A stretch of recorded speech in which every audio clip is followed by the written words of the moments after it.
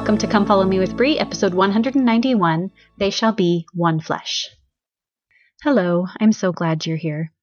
In Genesis chapter 2, starting in verse 21, we are getting the story of Adam and Eve. It says, "And the Lord God caused a deep sleep to fall upon Adam, and he slept. And he took one of his ribs and closed up the flesh instead thereof. And the rib which the Lord God had taken from man made he a woman, and brought her unto the man. And Adam said, This is now bone of my bones, and flesh of my flesh. She shall be called woman, because she was taken out of man. Therefore shall a man leave his father and his mother, and shall cleave unto his wife, and they shall be one flesh." Why is the union of Adam and Eve one of the first things that we read in the entirety of all of Scripture? In Genesis chapter 2, the first event that happened in the first man who ever lived on the earth was marriage to his wife, Eve. Now, I don't think that Heavenly Father does anything on accident, and the fact that this is the first major event that happens to Adam after he is put upon the earth is no accident. Marriage is an essential part of the plan of salvation.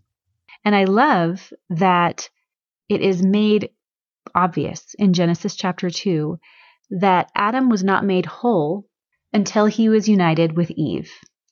They shall be one flesh. Now, I know that everyone listening to me isn't necessarily married, but ask yourself, whether you're married or not, is that how you think of marriage? It's certainly not a socially acceptable way, culturally in general in the United States, to think of marriage that way. We tend to be very individualistic. We want to say to ourselves, to each other, that we are complete and whole without a man or without a woman, that we are enough for ourselves.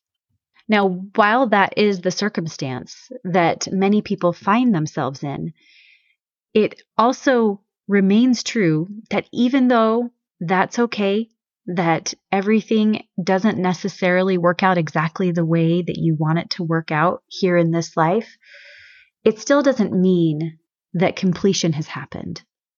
The plan of salvation, exhaltation, depends on an eternal marriage, and we will all have the opportunity to participate in that covenant.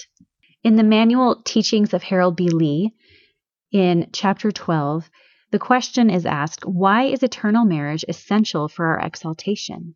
Before we answer that question, I want you to think about who our Heavenly Father is and how He came to be our Father. He came to be your Father, the Father of your spirit, jointly with our Heavenly Mother. He didn't make your spirit by Himself. I don't know how that works, but there's some sort of process that involves our Heavenly Mother and Heavenly Father that created your spirit. As we know, all things spiritual have a physical representation. When our bodies are created, there is a union between man and woman. And so the correlation has to be that when spirits are created, there is a Heavenly Father and a Heavenly Mother. And our goal is to become like our Heavenly Father and Heavenly Mother. Clearly, in order for us to live the quality of life, the same kind of life as our Heavenly Father eventually, there needs to be that union, because our destiny is ultimately to have endless posterity. So no wonder Satan attacks the union between a man and a woman. No wonder we are being fooled into thinking that anything else could be equivalent. It is quite literally an attack on the end goal of our existence. It is an attack on our exaltation. Okay, back to the Harold B. Lee manual. Why is eternal marriage essential for our exaltation? It says, let us consider the first marriage that was performed after the earth was organized. Adam, the first man, had been created as well as the beasts and the fowls and every living thing upon the earth. And then find this recorded. And the Lord God said, It is not good that the man should be alone. I will make him a helpmeet for him. After the Lord had formed Eve, He brought her unto the man. And Adam said, This is now bone of my bone, and flesh of my flesh, and she shall be called woman, because she is taken out of a man. Therefore shall a man leave his father and his mother, and shall cleave unto his wife, and they shall be one flesh. With the completion of that marriage, the Lord commanded them to be fruitful and multiply and replenish the earth and subdue it. Here was a marriage performed by the Lord between two immortal beings. For until sin entered the world, their bodies were not subject to death. He made them one, not merely for time, nor for any definite period. They were to be one throughout the eternal ages. Death to them was not a divorce. It was only a temporary separation. Resurrection to immortality meant for them a reunion, and an eternal bond never again to be severed. For as in Adam all die, even so in Christ shall all be made alive. If you have carefully followed an explanation of this first marriage, you are prepared to understand the revelation given to the church in our generation in these words. If a man marry a wife by my word, which is my law, and by the new and everlasting covenant, and it is sealed unto them by the Holy Spirit of promise, by him who is anointed, unto whom I have appointed this power and keys of the priesthood, it shall be done unto them in all things, whatsoever my servant hath put upon them in time throughout all eternity, and shall be of full force when they are out of the world. And they shall pass by the angels and the gods which are set there, to their exaltation and glory in all things, as hath been sealed upon their heads. Marriage for time and for eternity is the strait gate and the narrow way spoken of in the Scriptures, that leadeth unto exaltation and the continuation of the lives, and few there be that find it. But broad is the gate, and wide is the way that leadeth to the deaths, and many there are that go in thereat. If Satan and his hosts can persuade you to take the broad way of the worldly marriage that ends with death, he has defeated you in your opportunity for the highest degree of eternal happiness through marriage and an increase throughout eternity. Again, remember, that is the goal, is eternal happiness through marriage and increase posterity throughout eternity. It should now be clear to your reasoning why the Lord declared that in order to obtain the highest degree in celestial glory, a person must enter into the new and everlasting covenant of marriage. If he does not, he cannot obtain it. Those who make themselves worthy and enter into the new and everlasting covenant of marriage in the temple for time and all eternity will be laying the first cornerstone for an eternal family home in the celestial kingdom that will last forever. Their reward is to have glory added upon their heads forever and ever. And what is that glory? It is eternal posterity. For Heavenly Father's children, for His Spirit children, for His only physical Son, Jesus Christ, what was His stated purpose on the earth? Jesus said over and over again that His purpose was to bring glory to the Father. And that is also our purpose. That should be our goal, is to bring glory to the Father. And that keeps going forever. Heavenly Father will have eternal posterity because as we become as He is, we will then continue to have eternal posterity. And our posterity is His posterity. And glory will be added upon our Heavenly Father forever through us. Okay, what, you say, does this have to do with Come Follow Me this week? So Paul teaches us in 1 Corinthians chapter 11, verses 11 and 12. Nevertheless, neither is the man without the woman, neither the woman without the man in the Lord. For as the woman is of the man, even so the man also by the woman, but all things of God. So there again, Paul is teaching that principle, that eternal truth consistent with Genesis chapter 2. For those of you that are married, or those of you who aren't, think about your future companion. Is that the way you think about your marriage? And if you don't right now, that's okay.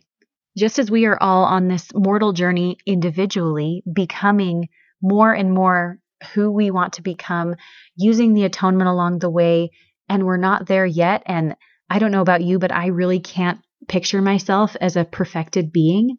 I just can't.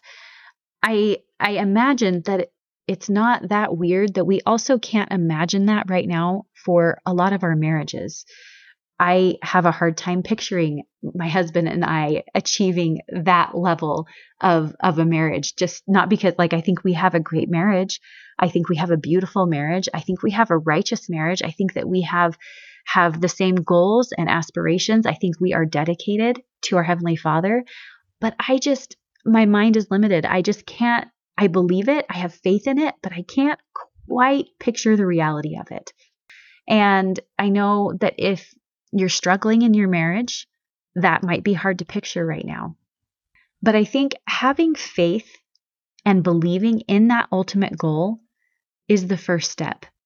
Like Alma 32 says, where it says, faith is not to have a perfect knowledge of things. Therefore, if ye have faith, ye hope for things which are not seen, which are true. Do you hope for that to be true in your marriage or in your future marriage? I hope for that to be true for us. I don't have a perfect knowledge of that, but I have faith and I hope for those things which I cannot see yet. Continuing, and now, behold, I say unto you that I would that ye should remember that God is merciful unto all who believe on his name. I know that gives me hope, as my husband and I are not perfect in our marriage, but I know that that's our goal, and I know that God is merciful. Alma continues, now as I said concerning faith, that it was not a perfect knowledge, even so it is with my words, ye cannot know of their surety at first unto perfection. Any more than faith is a perfect knowledge. But behold, if ye will awake and arouse your faculties, even to an experiment upon my words, how might you experiment on that possibility, on believing that could happen for you and your husband, that your marriage could become something worthy of exaltation, of celestial glory? And sorry, sometimes when I talk, I forget that I'm a woman, but some of you listening are men. So you and your wife, even if you can no more than desire to believe, let this desire to work in you. I believe that anyone listening to my voice desires that to be true of their marriage, that it can be something holy, something sanctifying.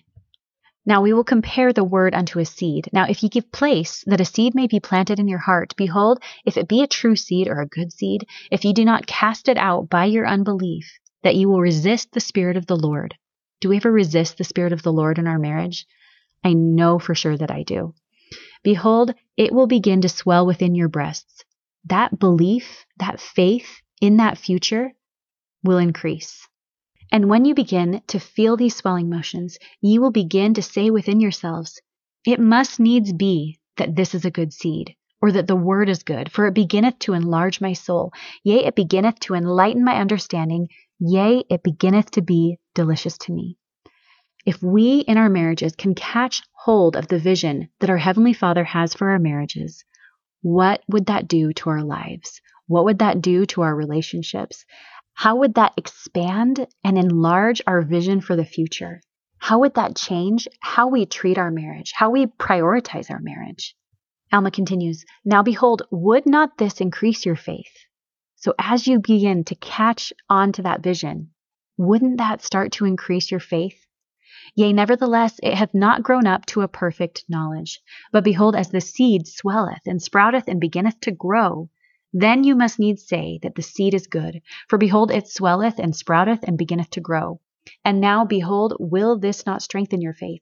Yea, it will strengthen your faith. For ye will say, I know that this is a good seed. For behold, it sprouteth and beginneth to grow. And now, behold, are ye sure that this is a good seed? I say unto you, yea, for every seed bringeth forth unto its own likeness. Therefore, if a seed groweth, it is good. But if it groweth not, behold, it is not good. Therefore, cast it away. As your faith grows, that your marriage has a bigger future, as you start to truly believe that, what kind of fruits will that start to bring in your marriage? Good fruits. It will.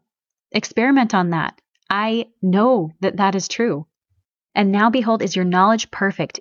Yea, your knowledge is perfect in that thing, and your faith is dormant, because now you know, for ye know that the word hath swelled your souls.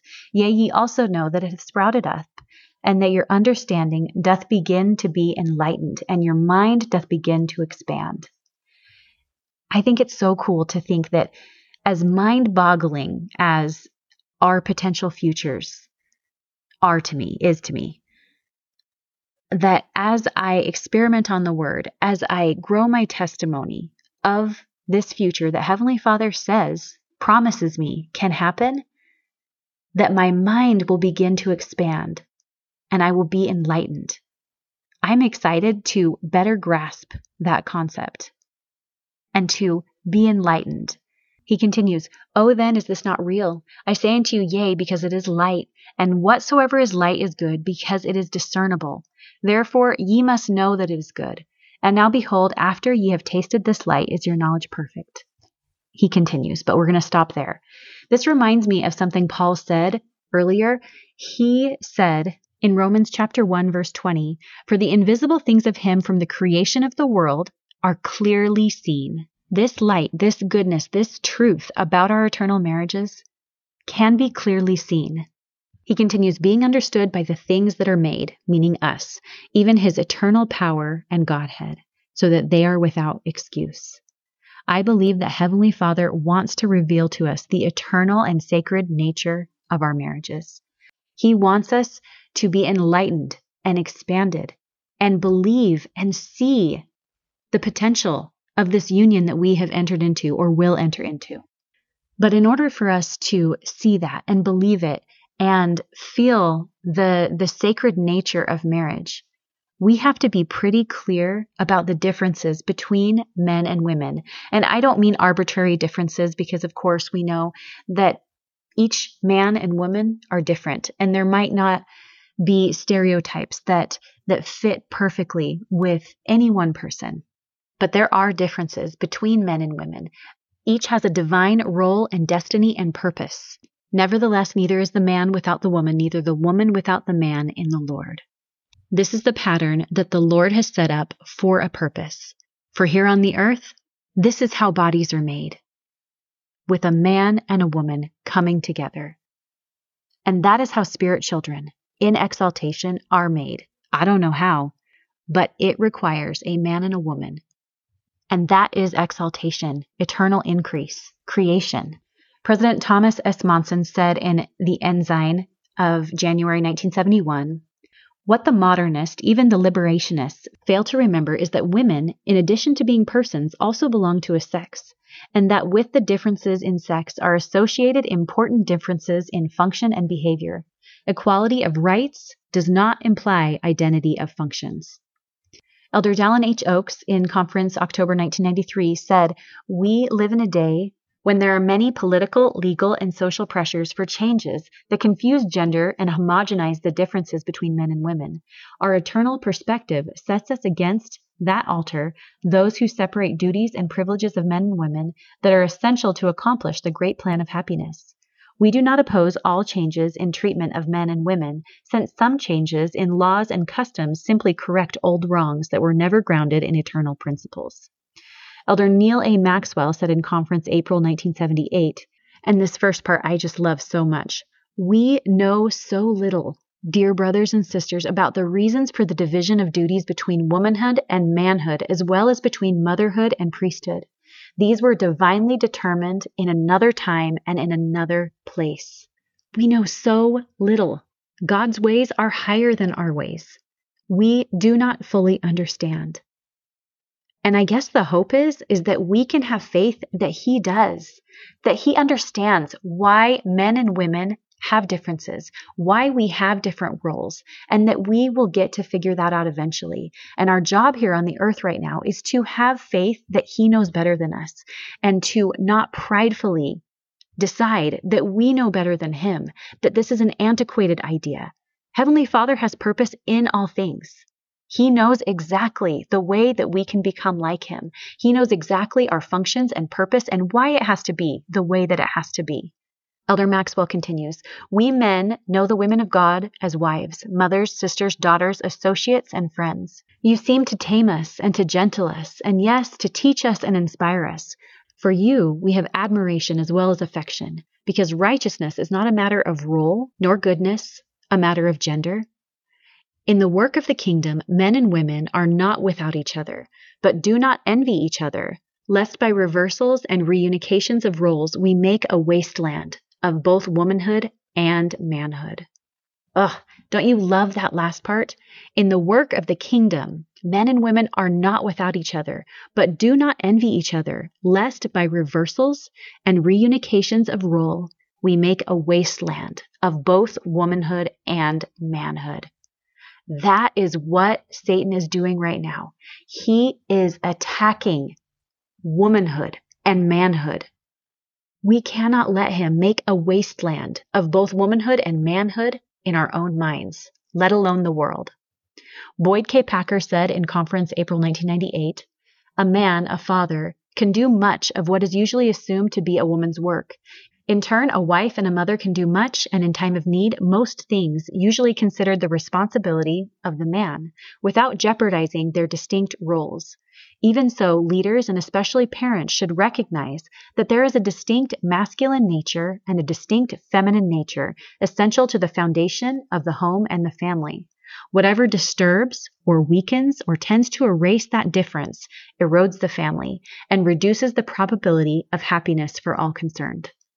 Merrill J. Bateman, in a book called The Eternal Family, starting in page 113, when a man understands how glorious a woman is, he treats her differently. When a woman understands that a man has the seeds of divinity within him, she honors him not only for who he is, but for who he may become. An understanding of the divine nature allows each person to have respect for the other. The eternal view engenders a desire in men and women to learn from and share with each other. Men and women complement each other, not only physically, but also emotionally and spiritually. The Apostle Paul taught that the unbelieving husband is sanctified by the wife, and the unbelieving wife is sanctified by the husband. And through them both, the children are made holy. Men and women have different strengths and weaknesses, and marriage is a synergistic relationship in which spiritual growth is enhanced because of the differences. I want to end with a quote from James E. Faust, entitled How Near to the Angels in Ensign, May 1998. Listen to this first phrase. Hold your soul very still and listen to the whisperings of the Holy Spirit. Follow the noble, intuitive feelings planted deep within your souls by deity in the previous world. In this way, you will be responding to the Holy Spirit of God and will be sanctified by truth. If, as man and wife, we hold our souls very still and listen to the whisperings of the Holy Spirit, we will follow the noble, intuitive feelings planted deep within your soul. And those promises that are made to us about our future, about our marriage's future, can and will be fulfilled. But that can only happen as we embrace and appreciate what we bring to the table as men and as women, and we approach our marriage with charity, which is the pure love of Christ. Charity for each other, grace for each other, forgiveness for each other. I'm going to read to end here Moroni 7:47 through 48. And as I read it, I want you to apply it to a marriage. But charity is the pure love of Christ, and it endureth forever. If we have charity in our marriages, that endures forever. And whoso is found possessed of it at the last day, it shall be well with him. Don't you think that that can be applied to a couple?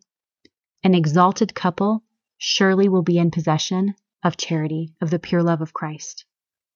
Wherefore, my beloved brethren, pray unto the Father with all the energy of heart, that ye may be filled with this love, which he hath bestowed upon all who are true followers of his Son Jesus Christ, that ye may become the sons of God and daughters of God, that when he shall appear, we shall be like him, for we shall see him as he is, that we may have this hope, that we may be purified even as he is pure. Amen. I have faith that this can be fulfilled for us individually, and as we become one with our spouse or future spouse, that can be fulfilled for us together. I say these things in the name of Jesus Christ. Amen.